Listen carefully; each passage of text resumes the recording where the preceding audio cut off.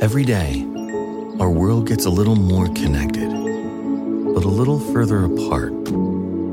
But then, there are moments that remind us to be more human.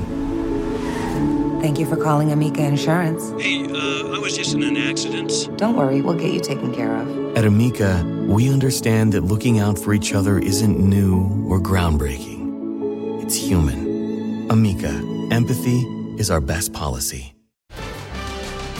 Vaccines right at home. This is the Inside Edition Inside Report. Glendale Memorial Hospital in California has created a program that administers the COVID-19 vaccine to seniors 65 and older who are homebound and don't have transportation.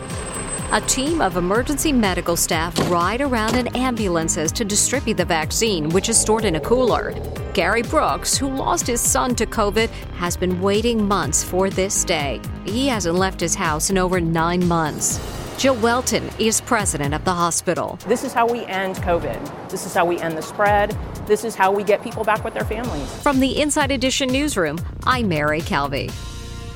Catch every episode of 60 Minutes, America's most watched news magazine show, as a podcast. Hear in-depth investigations across politics, news, and entertainment on your schedule. Listen to 60 Minutes ad-free on Wondery Plus.